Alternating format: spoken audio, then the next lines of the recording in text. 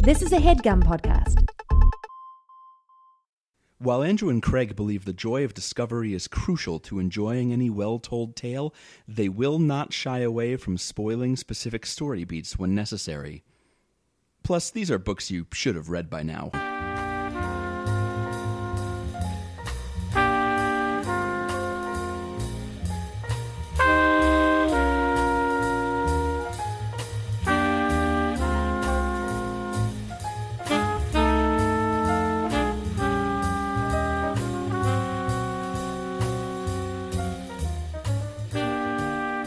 Welcome to Overdue. This is a podcast about the books that you have been meaning to read. My name is Craig. And my name is Andrew. And my name is Asma. Welcome, Asma. So this is our bonus episode for December, the month of December 2015, the last bonus episode of the calendar year 2015. And we thought that we would celebrate that by welcoming on one of our biggest Patreon supporters who helped us create bonus episodes, and then kind of jumped up to the top tier, which actually brought her on the show to talk about a book. Yay. So thanks for joining us. We're going to be talking about Edith Wharton's Age of Innocence. But first, tell us what you like to read, because I think one of the things that we have built up over the course of the show is kind of listeners know a little bit about where Andrew and I are coming from. But what kind of books do you like to read? How does that sync up with you listening to the show? Yeah. I like a huge variety of. I like to vary my reading. So, sometimes I'll just go from reading something like Edith Wharton to maybe Richard Matheson or Stephen King, and then to Ray Bradbury. So I like a variety of books. It's mostly if the plot is interesting or I like the writing style. It's usually what I go for. Tell me about the first book that you remember reading. I don't think this is a conversation that Craig and I have had before, but mine was Green Eggs and Ham by Dr. Seuss, which I recently got to give to a baby, like one of our friends' babies. I love giving babies books. Oh, it's so fun. I can't say much about the earliest book I read, but I remember, I think the first chapter book I read was Judy Blume's Tales of a Poor Great Nothing. Ooh, that's a good one. Mm-hmm. That's a very good choice. Now, that's the one where Fudge eats the turtle, right? Yeah, that's the one. Oh, Fudge. I think mine might be... I don't have memories of The Velveteen Rabbit. Does that book have words? I don't remember. You're asking the wrong people. Okay. I do remember a book, I don't know the name of the author, called Are You My Mother? Which is about a bird. Oh.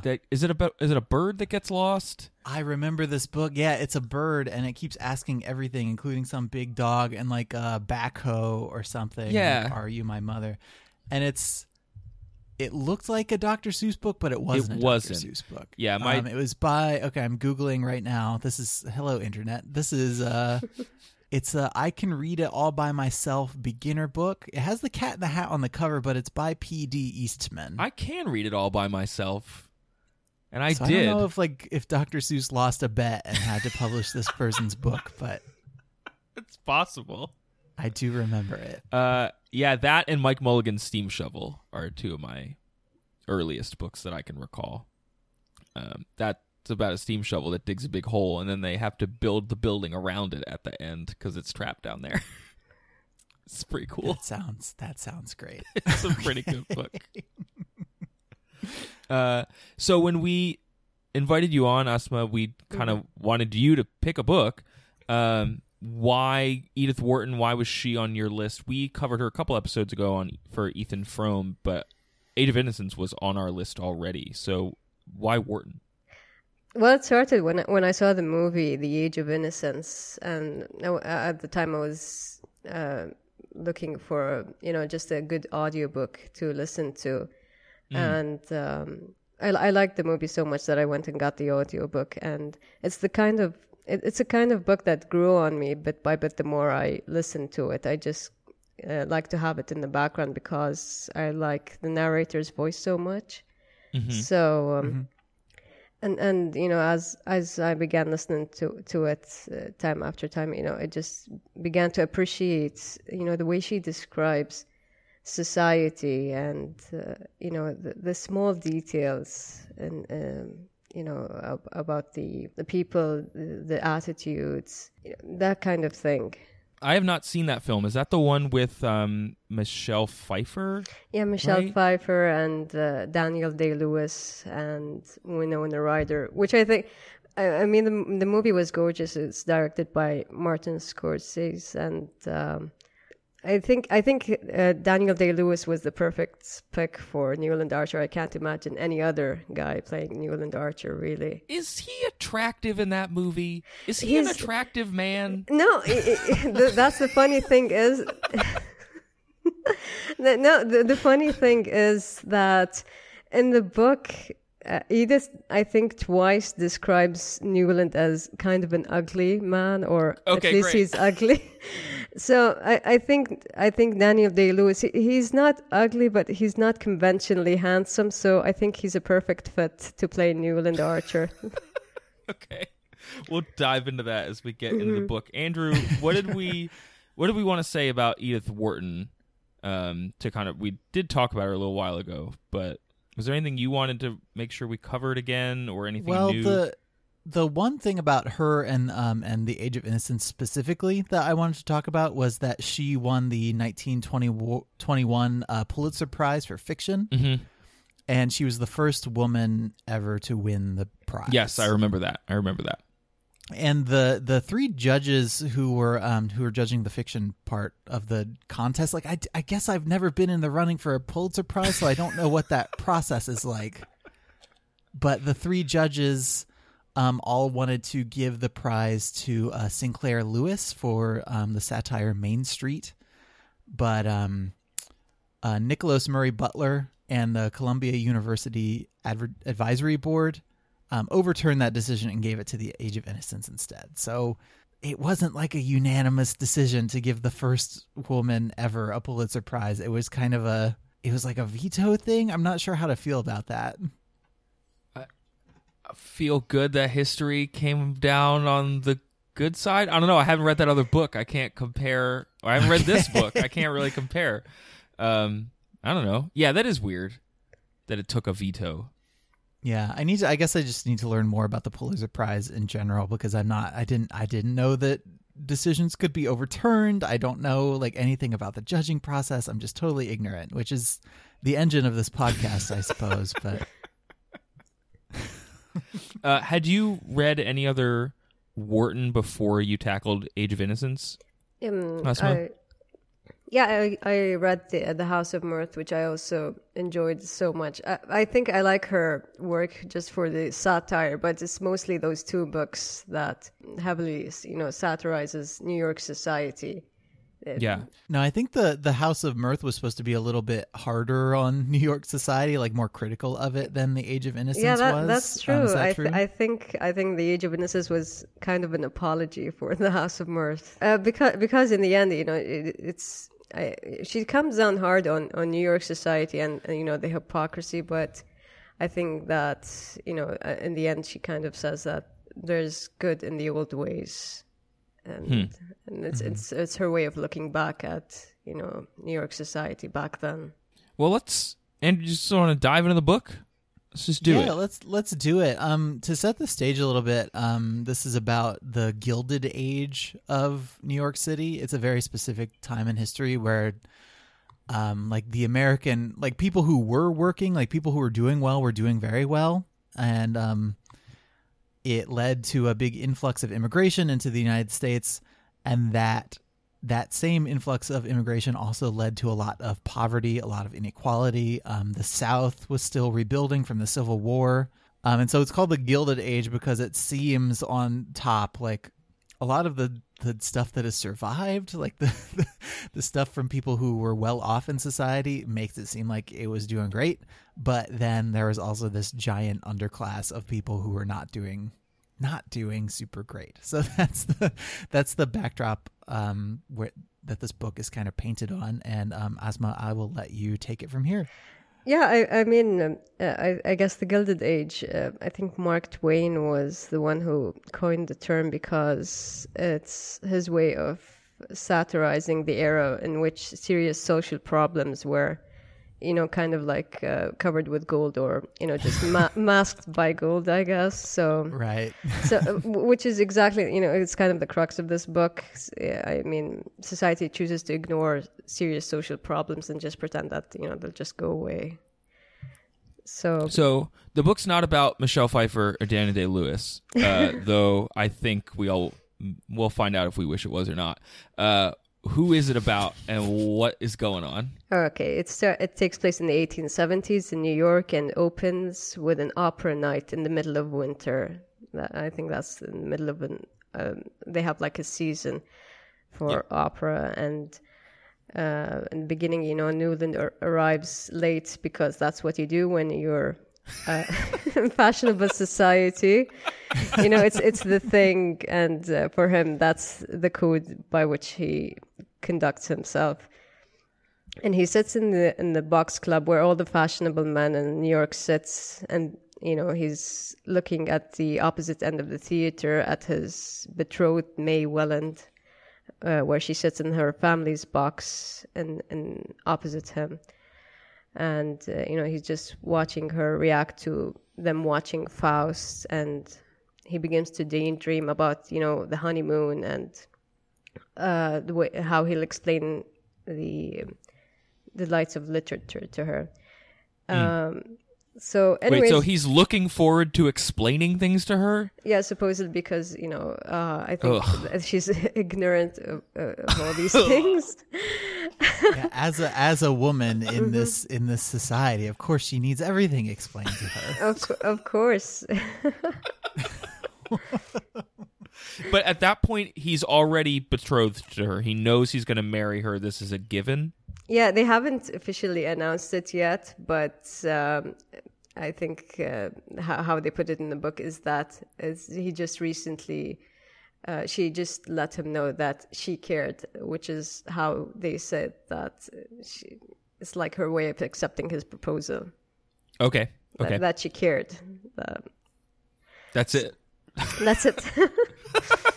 I always find these courtship rituals in books from this era, and that goes for American stuff and like British stuff, very like odd, because it just seems like if a single man and a single woman end up in the same room enough times, they're married. Then they're engaged. Yeah.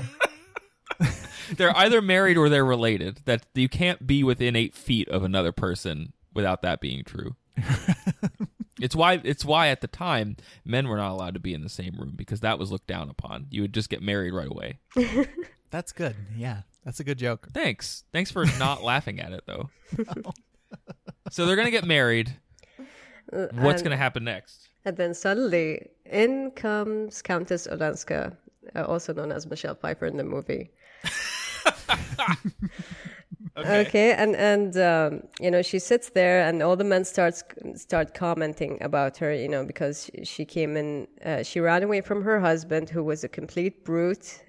She married a Polish count, and she ran away from him, and the men were just commenting about how dare she shows her face in society, and how could her family support her just, being there and showing up on an opera night.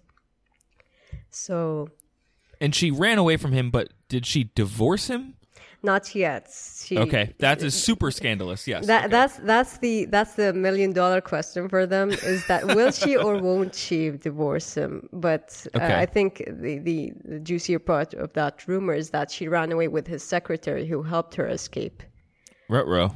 Mm-mm. So scandalous. So they're just commenting on that, and this doesn't sit well with Newland, because he's going to be married to that family, so he just stands up and heads to their box to kind of like show his support and he asks May to announce their engagement, at the ball, which takes place after the opera. I thought you were going to say in the middle of the opera, like, hey, I'm late. I'm getting married. Shut up, Faust. Let's go. Just yelling from box to box. Hey, everyone. We're getting married, yeah. We're getting married. That girl over there. Ignore the Polish count. I love this woman. I love her. Opera rules. Okay, so they're at the ball. Everyone knows they're going to get married. Yeah, everyone knows they're going to get married. And, but at that point, the Countess, did not attend the ball. So they're just backing her up in spirit, at least, even if she's not actually there. So what then follows is just, the stage of, them going around and, just announcing to families that they're engaged, over the course of the coming days. Okay. Because that's what you do in New York society, I guess, it's just you reintroduce yourself as this, an engaged couple and, have this long period of engagement, which Archer really hates. Does he hate it because he, has to go do stuff that's about her? Why does he... He seems like a self-involved dude, so I'm just assuming that. Yeah, it is that, and it's as he put it. I think it's like them parading him around like a captured beast or something. Okay, is how they put it. I think like a King Kong. Yeah. So while they're on the first stop when they in their list of visits is of course the matriarch of the Welland family, the Mrs. Catherine Mingott, who's this, this elderly, obese grandmother. She, and she's like, that salty grandmother that everyone seems to have in their family. She's like, she likes Archer for, for wanting to rush into marriage while everyone wants to, just prolong the engagement period. So she's like the tough matriarch who everybody's actually trying to impress. She is, but she's very taken with Archer, and she likes the fact that he's not willing to wait. That he's just wants to go ahead and have the marriage, have the wedding as soon as possible. Yeah, because I'm sure kids these days and their long engagements are just totally ruining the institution of marriage.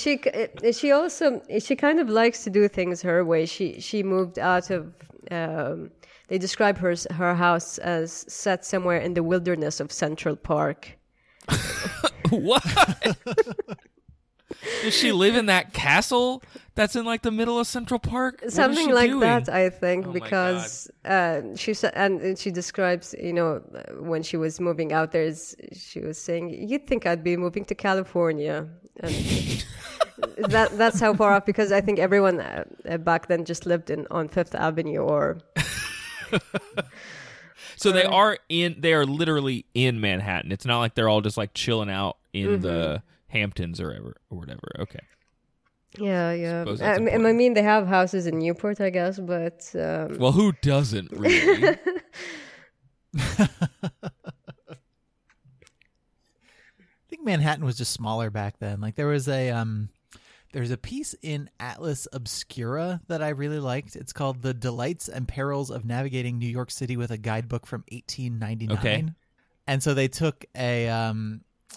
basically what would have been the equivalent of a Frommer's tourist guide from the year 1899, and they walked around 2015 New York with it.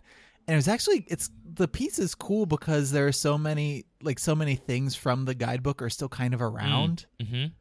There's one prestige retailer that the building is the same, but it's a Home Depot now. Oh no. There are some restaurants that are still have been continuously operating this whole time. It's really cool. So yeah, when I was this has almost nothing to do with the book. But when I heard about we're talking about late 19th century New York, I was just like, oh, this is a thing that I read that had something to do with that. It's even back then it was a place with a very strong identity. So I think it's kind of funny that people are saying, oh, you live in Central Park, you might as well live in California. You might as well live out in the wilderness because you're so far away from everything else that's happening. And Yeah, it's like- funny because, even though they describe it as living in a metropolis, but, everyone has kind of this like small town mentality and where everyone knows everyone and, the smallest thing can cause a scandal. Like, for example, That's a good point. If you show up at a funeral and your veil is just a few inches too short, that's kind of scandalous as well. So Oh no, you're showing too much chin. Stop showing your chin. weepy chin at my funeral. Pull that veil down. So they're getting married. He hates it. Grandma's moving to Central Park. she's already living in Central Okay, Park, she's already in- okay. but she's because of her obesity, she doesn't get to go out much, and she lives on the lower floor of her house, and that's kind of that's also a cause of the fact. I think like her grandchildren, her sons and daughter and grandchildren are just so done with her at this point. But they just let her have her way because she is a powerful matriarch. And while they're there with her, just Ellen just happens to come in, and she's been going around with this notorious blackguard, as they call him, Beaufort. And Catherine likes Beaufort, even though he comes from this mysterious background. They can't place him. He's an Englishman, but he's incredibly rich, so that kind of makes him okay. But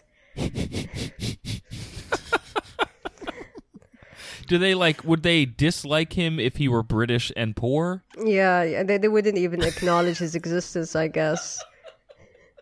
Right, he would be British and also no redeeming characteristics. The way their attitude with foreigners is just it's like they come here and they go back there and repeat the same stupid stories about Americans, and it's generally because when the discussion of her divorce came up, it's like she says that. Ellen thinks that I thought it was okay for us to get divorced here. They're like, no, that's what European society thinks of American, that we we're okay with getting divorced when that's a no here. So Interesting. Okay. So how is her presence affecting Mr. Archer?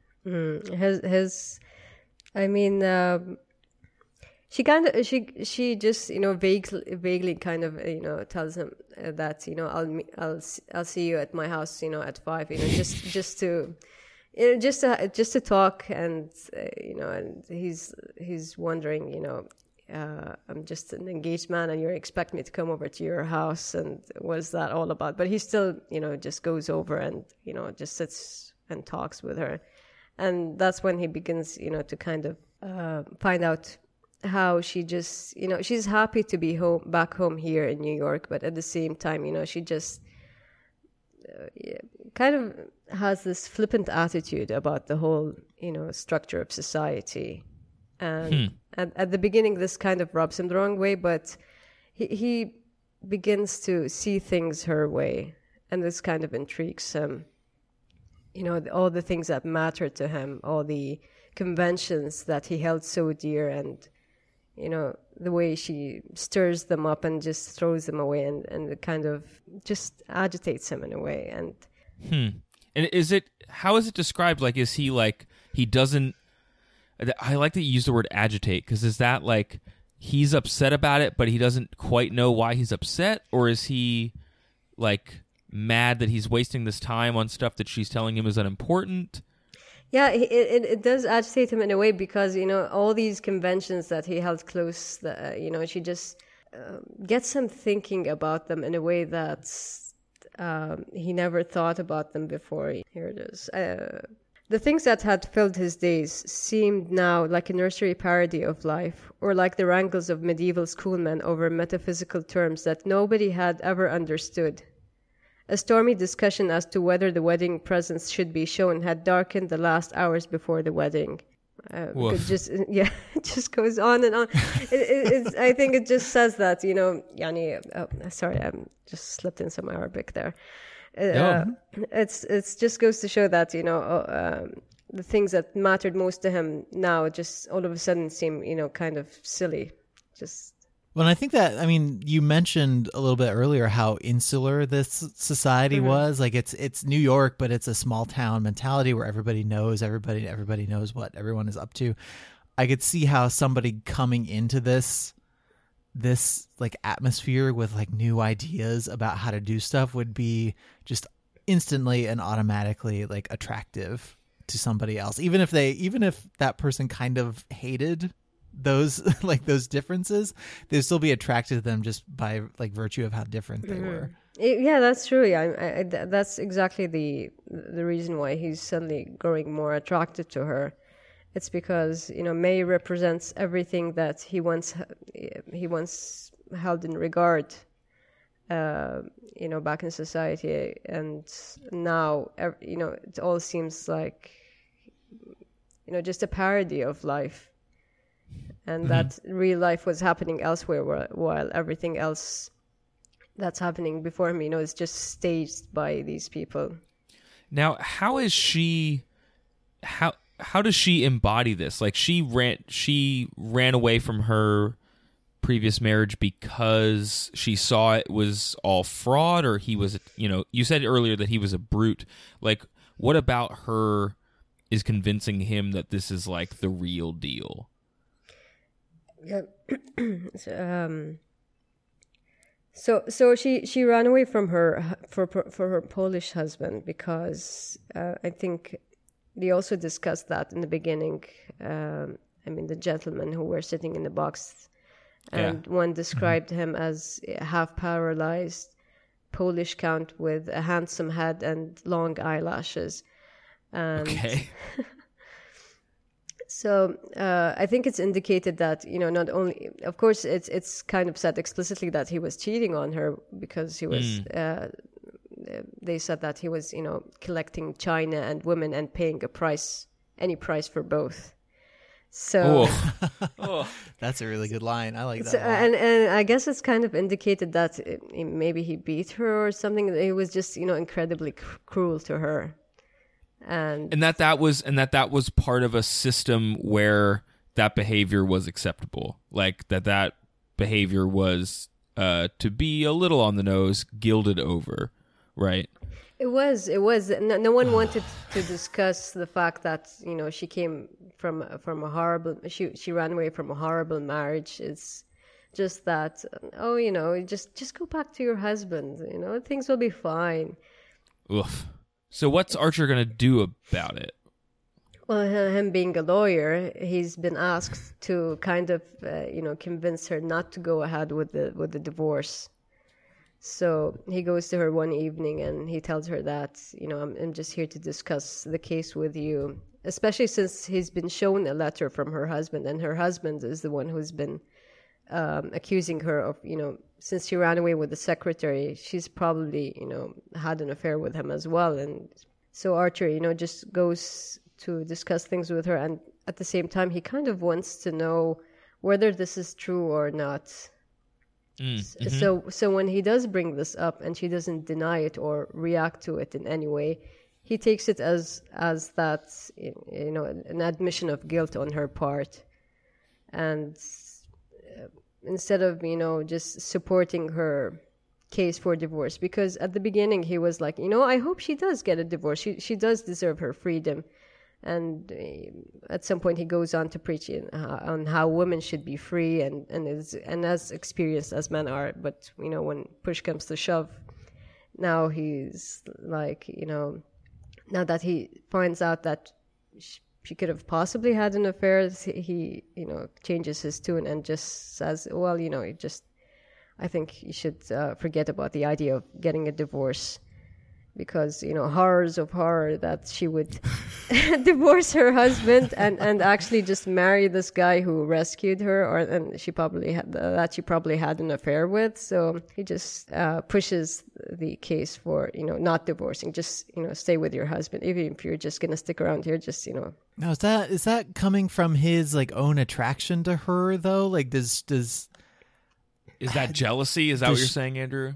Yeah. Like, does he feel like she and him could have been a thing? I think But if she's the kind of woman who would run off and have an affair while she was already married, like, no, that's not. That's kind of it. Not kind of it. That is it. Actually, it's just that he's engaged to be married to May, but he can't stand the fact that she could have had this affair, and this other married man, Beaufort, the English gentleman, comes to see her often and is probably trying to push her to become his mistress or something. He can't stand that. So it's most of his motivation is just, out of jealousy for... Yeah. It's funny how, this type of story happens a lot at the turn of the 20th century, around the Gilded Age, and in other countries with other authors, as you were saying earlier, Andrew, like the upper class kind of goes on this rocket ship where they're getting higher and higher and higher, while everything else is getting worse, and people are looking around and going, those people who are going up are also getting worse, and we need to talk about it. But it's funny where the line of taboo gets drawn, where it's like, hey, I'm totally on board with you breaking this one rule because it seems like you have a good reason. But the second you break a rule that I don't like, then everything you've done is tossed out the window. You're a terrible person. Right. Yeah. It's just, I don't know. It's almost like people are fickle and inconsistent. Hey, wait a second. I've never heard of that before.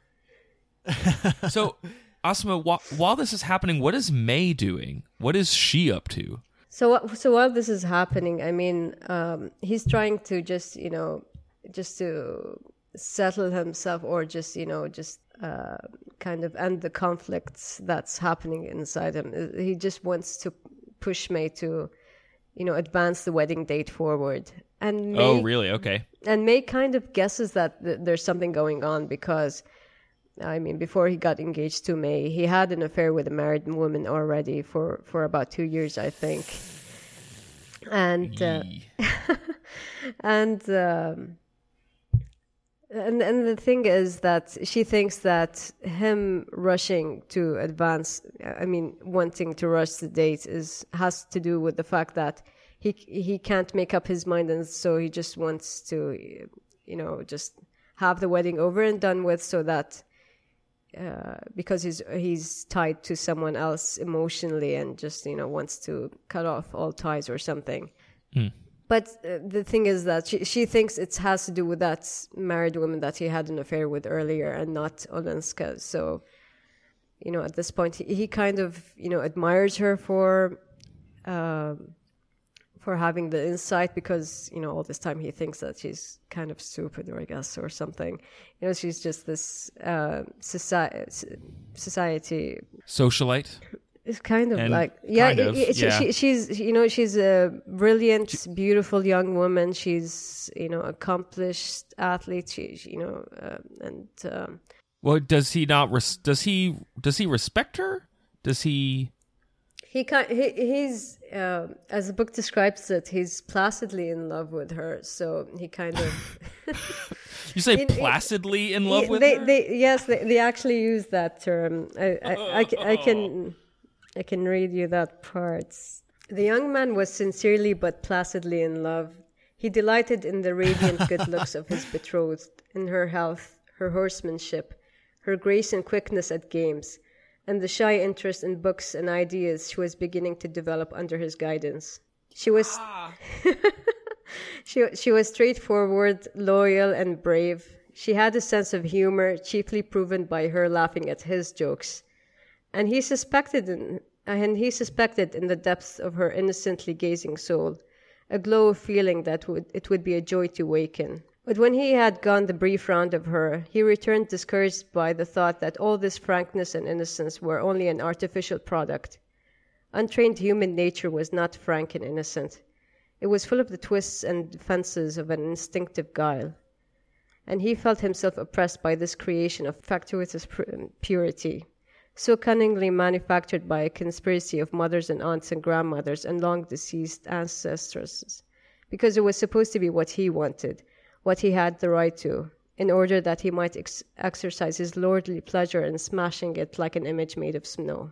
So I think this kind of sums up what he thinks of me. I mean, he believes that he's in love with her, but over the course of the book, he kind of feels like, I'm just in love with an image or something like that. And I mean, it makes it sound like it's a checklist to be checked. Like, oh, is she good at horses? Okay, cool. She's good at horses. Check. Mm-hmm. What games is she good at? Catan, poker. Okay. It's a list of things you would use to describe like a child that you had taken off the streets or something. Well, like it's really good at horses. I'm teaching it about books. Like things are going really well. It's just she's really loyal. She's really brave. It sounds like a dog. Yeah, right. Like the way that she feels about or thinks about anything as like a human being is just not. It's not even a factor. And I mean it sounds like that's what's normal in this society, which is probably why he's not cool with it, like under the surface. Wow.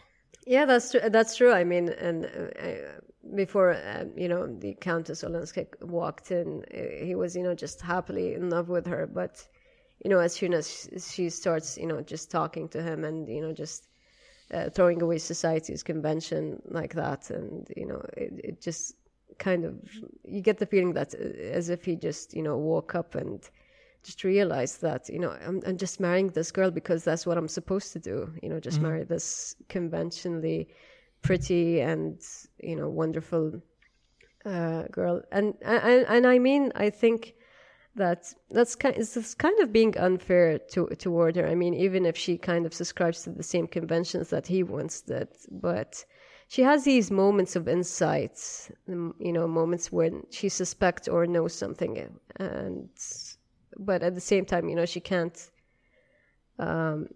break away from what she's been taught. Mm-hmm. Yeah, and it's totally not her fault that that's what she was brought up with, right? Like it's and the fact that she wanted to break off their engagement when she was asking him, if there's another woman, it's just because she does not want to build their marriage on an unhappiness. So she was just basically telling him, just forget about me and just go marry that other person if you think that'll make her happier. Interesting. Mm-hmm. Well, and yeah, does Olenska like want him at all? What is her side of it? So after he has this conversation with May, he goes back to Olenska, and it seems like the marriage won't be advanced and everything. So he just goes back to Olenska and just talks to her, and then that's when he realizes that she never had any affair, and that kind of changes his mind all of a sudden, and that he now he says that. Oh, so he doesn't explicitly says it, but it's like in his mind that, so if she didn't have the affair, so she can still get that divorce, and me and I can marry Ellen Olenska, but at this point, but at this point, just Ellen says you can't do that, you can't just. Just after he came back from May and told her that there is no other woman, and that I'm set on marrying you. You can't just go back and say that. Yeah. Joke's on you. There is one. Yeah. She was here the whole time. Yeah, exactly. So actually, Ellen reciprocates his. She acknowledges his feelings and reciprocates them, but she says that. The only reason I listened to you and I did not divorce my husband was because I feared, bringing scandal onto you and your family. Mm.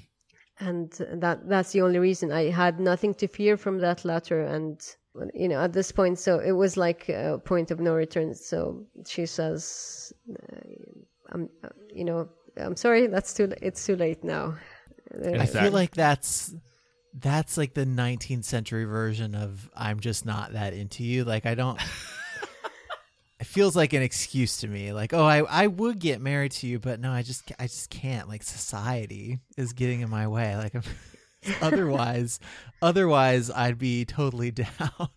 I think for her, coming from a background in which, her husband was, cheating on her, I think what she sees in New York society is, at least in the beginning, is that, everyone is so,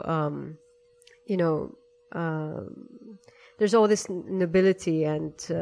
Well, it seems like there's a predictability and like a stability to it too. Like even though it's a little boring to the people who are in it, like from the outside, it must look very peaceful and like easy to navigate. Yeah, exactly. I mean, she sees some good in Archer that he doesn't see in himself. The fact that he's willing to, stick by traditions and family, and because that's what she ran away from is the instability of her society back home. So where is that kind of where we're left by the end? No.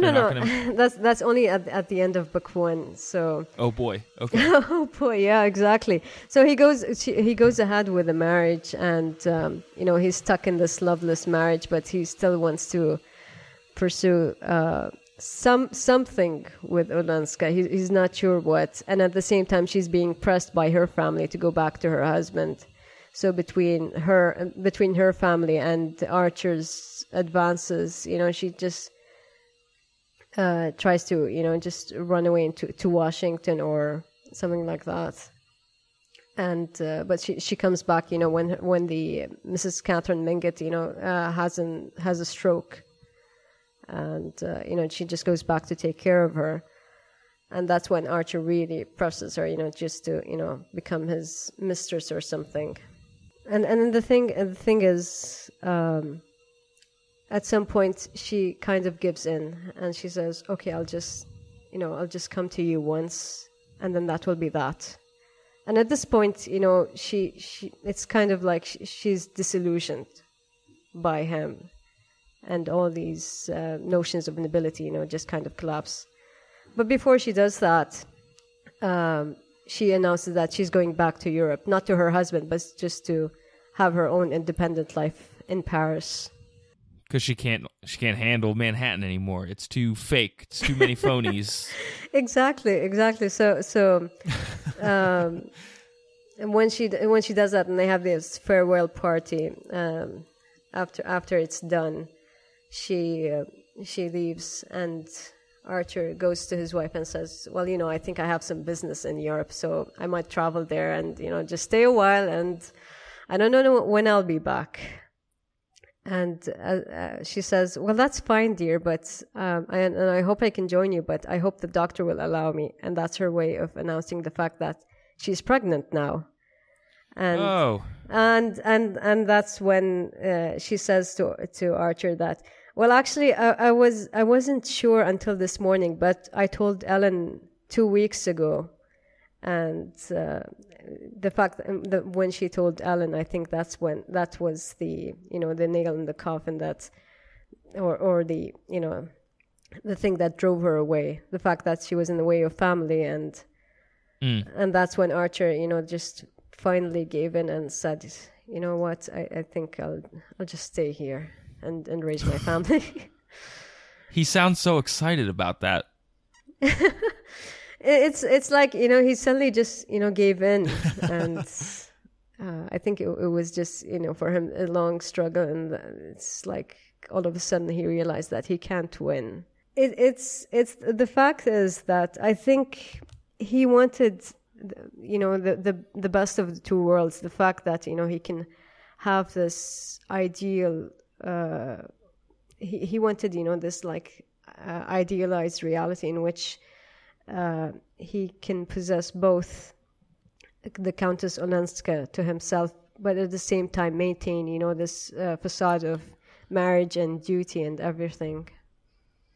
Yeah, and is wanting both of those things what the book is critiquing? Like, what is Wharton getting at? What is she pointing at and going, hey, look at this?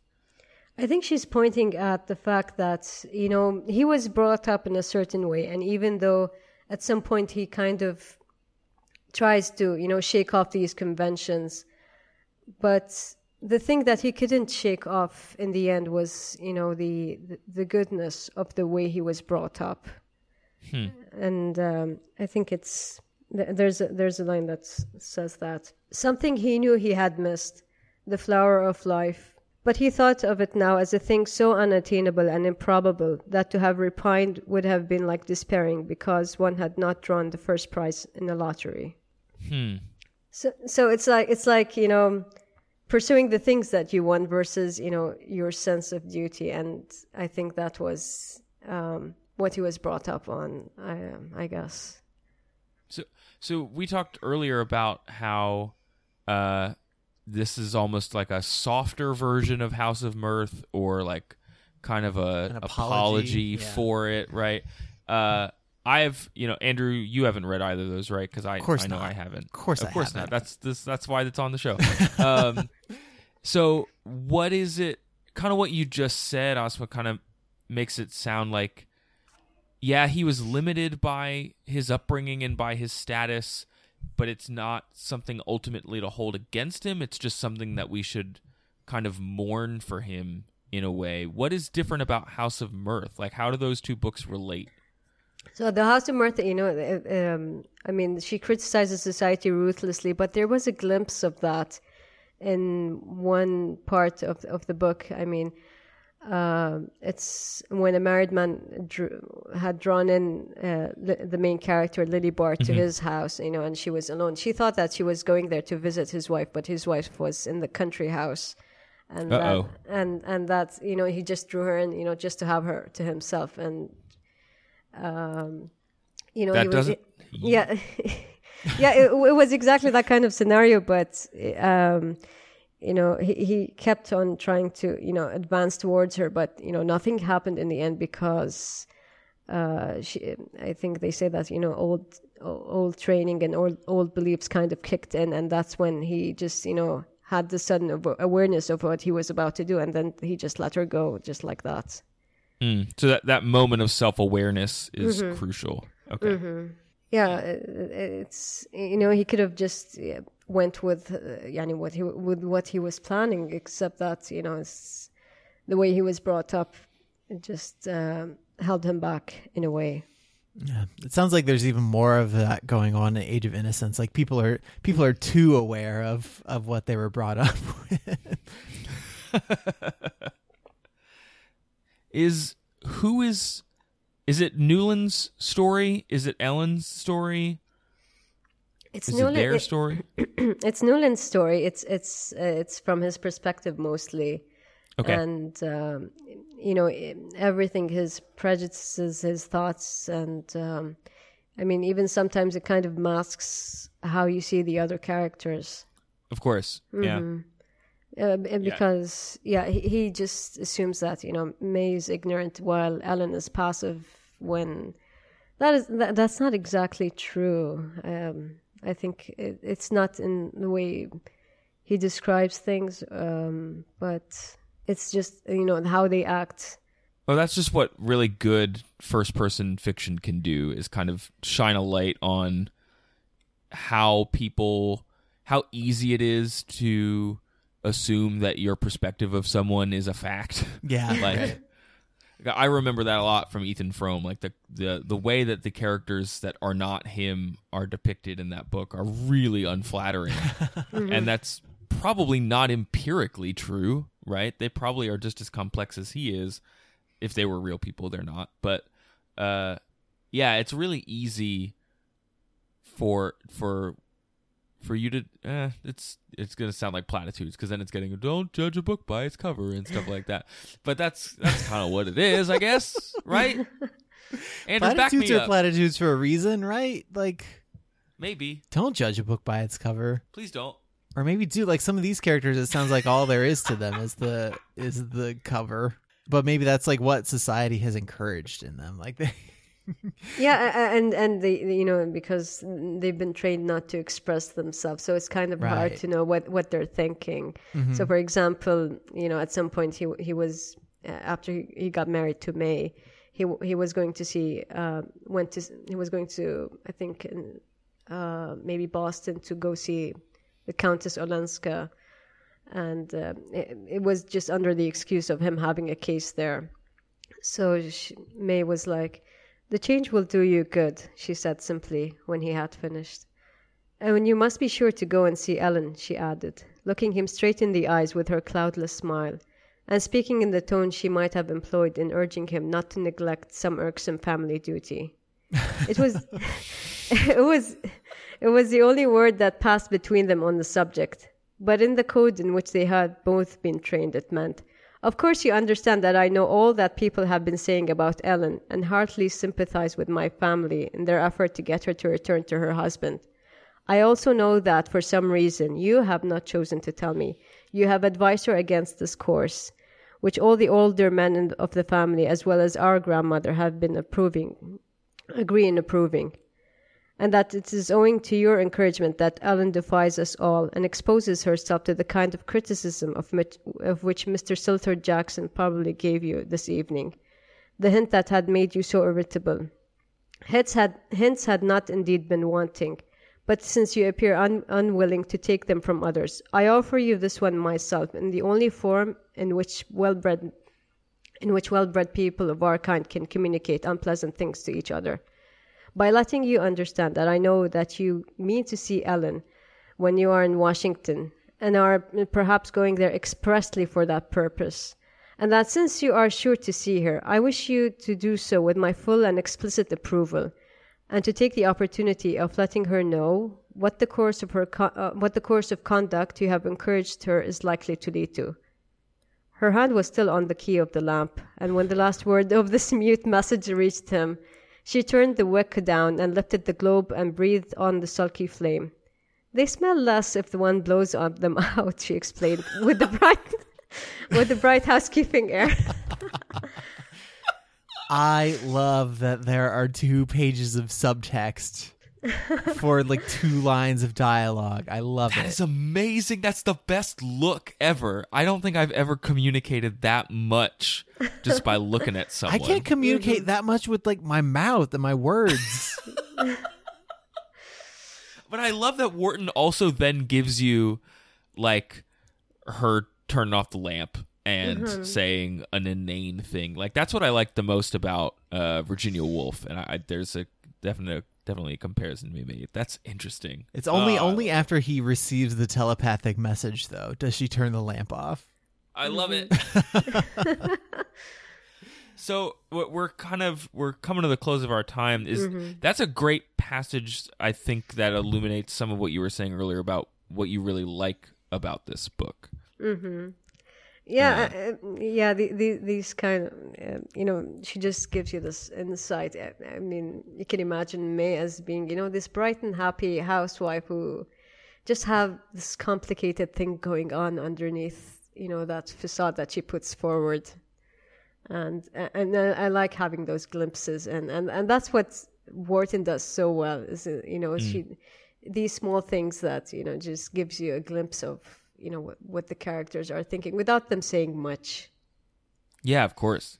Because the society is so reserved that people they didn't speak their minds a whole lot. It was all like you having to read in between the lines, and then in between the lines that you're reading in between, and just like down and down.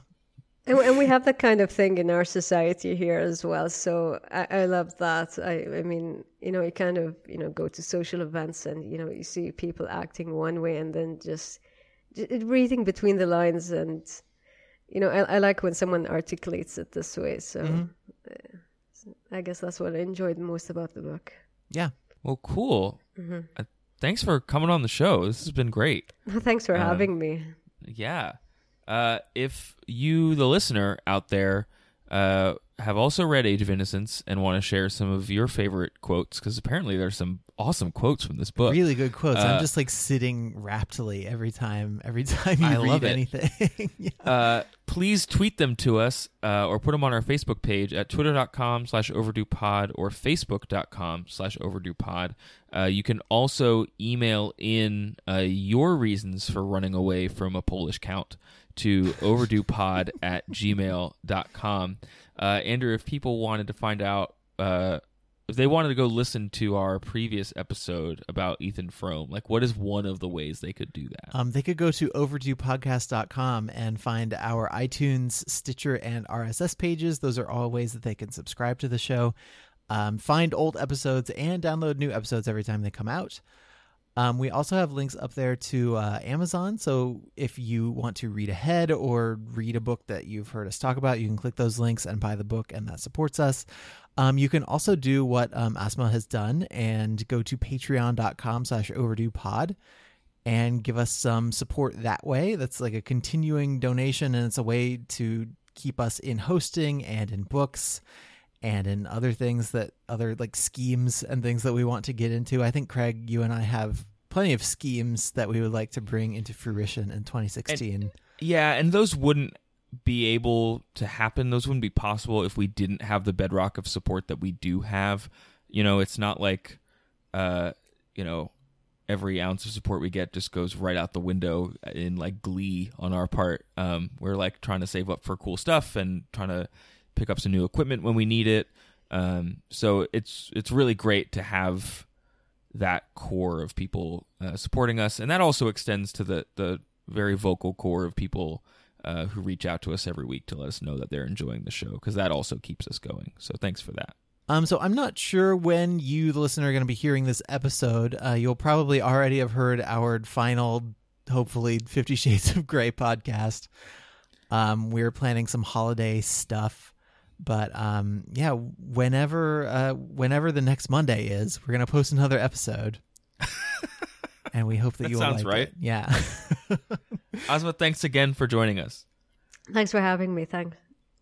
All right, everybody. Until next Monday, everybody try to be happy.